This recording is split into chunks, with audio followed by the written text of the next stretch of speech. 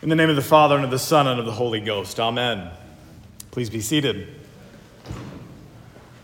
Well, Christmas is almost here. We're experiencing the shortest possible fourth week of Advent that one can. As soon as we say, thanks be to God at the dismissal, it will be Christmas. The hour is at hand in the life of the church. Mary has gone into labor, as it were, and tonight we celebrate the birth of the Savior. So as you might be making your final preparations for Christmas for your family and your house, you might have a trip to Walgreens planned, last minute stuff.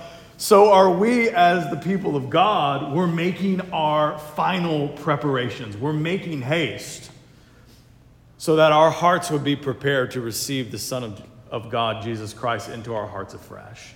That this evening, that we would be ready to see the beauty of the gospel, to see the beauty of God's plan of salvation, perhaps in a way that we've never seen it before, and to accordingly give God thanks and praise.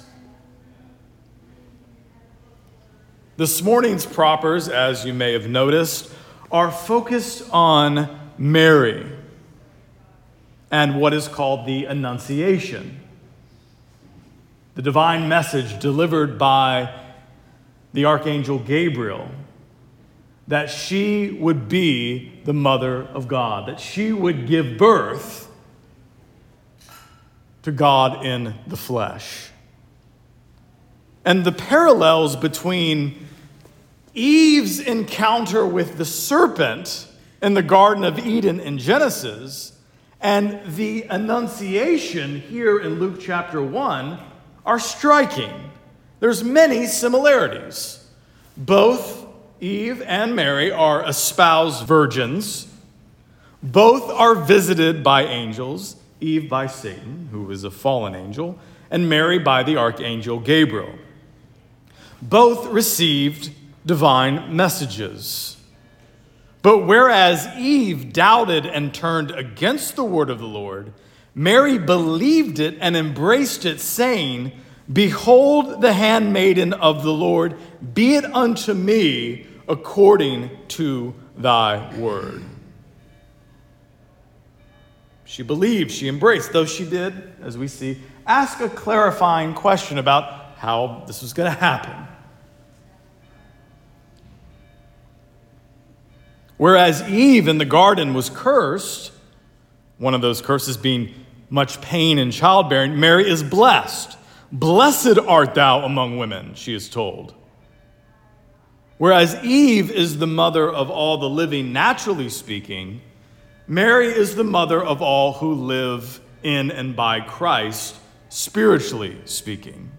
What did Jesus say to John, the beloved disciple, as he hung on the cross? He said, "Behold your mother," thus commending her not to John only, but to the whole church of which she is a type. This connection between Eve and Mary, between Eve in the garden and Mary at the Annunciation, was not lost on the early church fathers.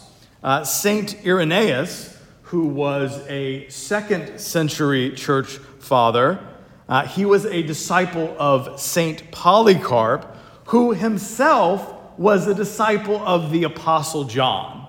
So this is very, very early. So if the apostolic charism isn't enough for you, or the fact that he was a saint, that he was clearly enlightened and filled with the Holy Ghost, the fact that he's just one step removed from the apostles says a lot about how early this is. He writes this of Mary, Eve, and Luke chapter 1. "By her obedience," that is Mary's obedience, "she reverses the disobedience of Eve, so that the first virgin's fall through the seduction of an angel is overcome by the faithful response of this virgin who believes the word of another angel." So Mary in the scriptures and in the teaching of the church is the new Eve, And moreover, she's the one who gave birth to the God-man Savior of the world. She is the Theotokos, literally the God birther. And as such, she's worthy of admiration and honor. In Mary's song, the Magnificat, she says, "Henceforth, all generations shall call me blessed." To bring God into this world according to the flesh. If that's not a blessing, I don't know what is.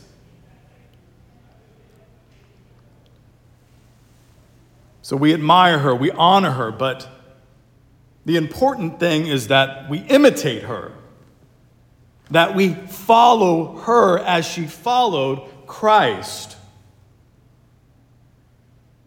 Mary's often regarded and has been as the greatest of the saints. And one of the ways that the saints minister to us is they minister to us by way of example. That great cloud of witnesses that spur us on not to worship the saints as the object of worship, but to, as Hebrews says, to spur us on to fix our eyes on Jesus, the author and perfecter of our faith. Mary is worthy of imitation because she is the model of Christian living and obedience. Her disposition of surrender, of "be it unto me according to thy word." Mary's yes to God is the archetype for all those in whom God would dwell and they in him. For again, she says, "Behold, the handmaid of the Lord, be it unto me according to thy word." Do you see the surrender implicit in that statement? Instead of, "God, this is what I want to do with my life. These were my plans for my future. I want to be the captain of my ship, of my soul." No, the love, the trust. We are not our own. If you are in Christ, you have died and your life is hidden in him and with him. And the surrender, not reluctantly, like, "Oh, well, I guess so." Begrudgingly or somberly, like, "Well, I'm a servant of the Lord and I'm surrendered to his will, and so now my life is going to be terrible and boring and dry and miserable." There's a love and there's a trust and a joy. She says in her song, maybe the most famous song like ever, "My spirit hath rejoiced in God, my Savior. Behold, Gabriel, look at, this is who I am. I'm the servant of the Lord. Be it unto me according to thy word."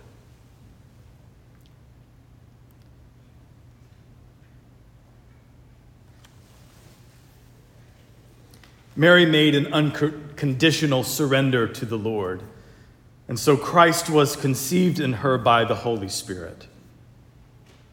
And if we want Christ to be born, to dwell in our hearts, then we must do the same.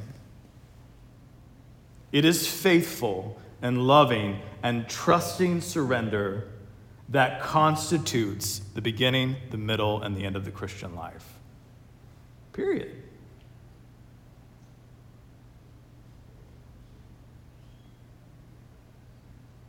It's hard. It's difficult. But it's worth it. May this evening, as we worship the newborn King, may the Spirit convince us in our hearts that Jesus and the life that we have in and through him is indeed the pearl of great price.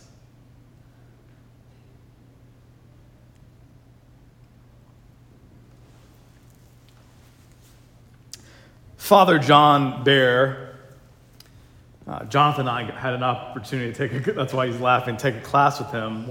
In 2020, he's, like 6'5".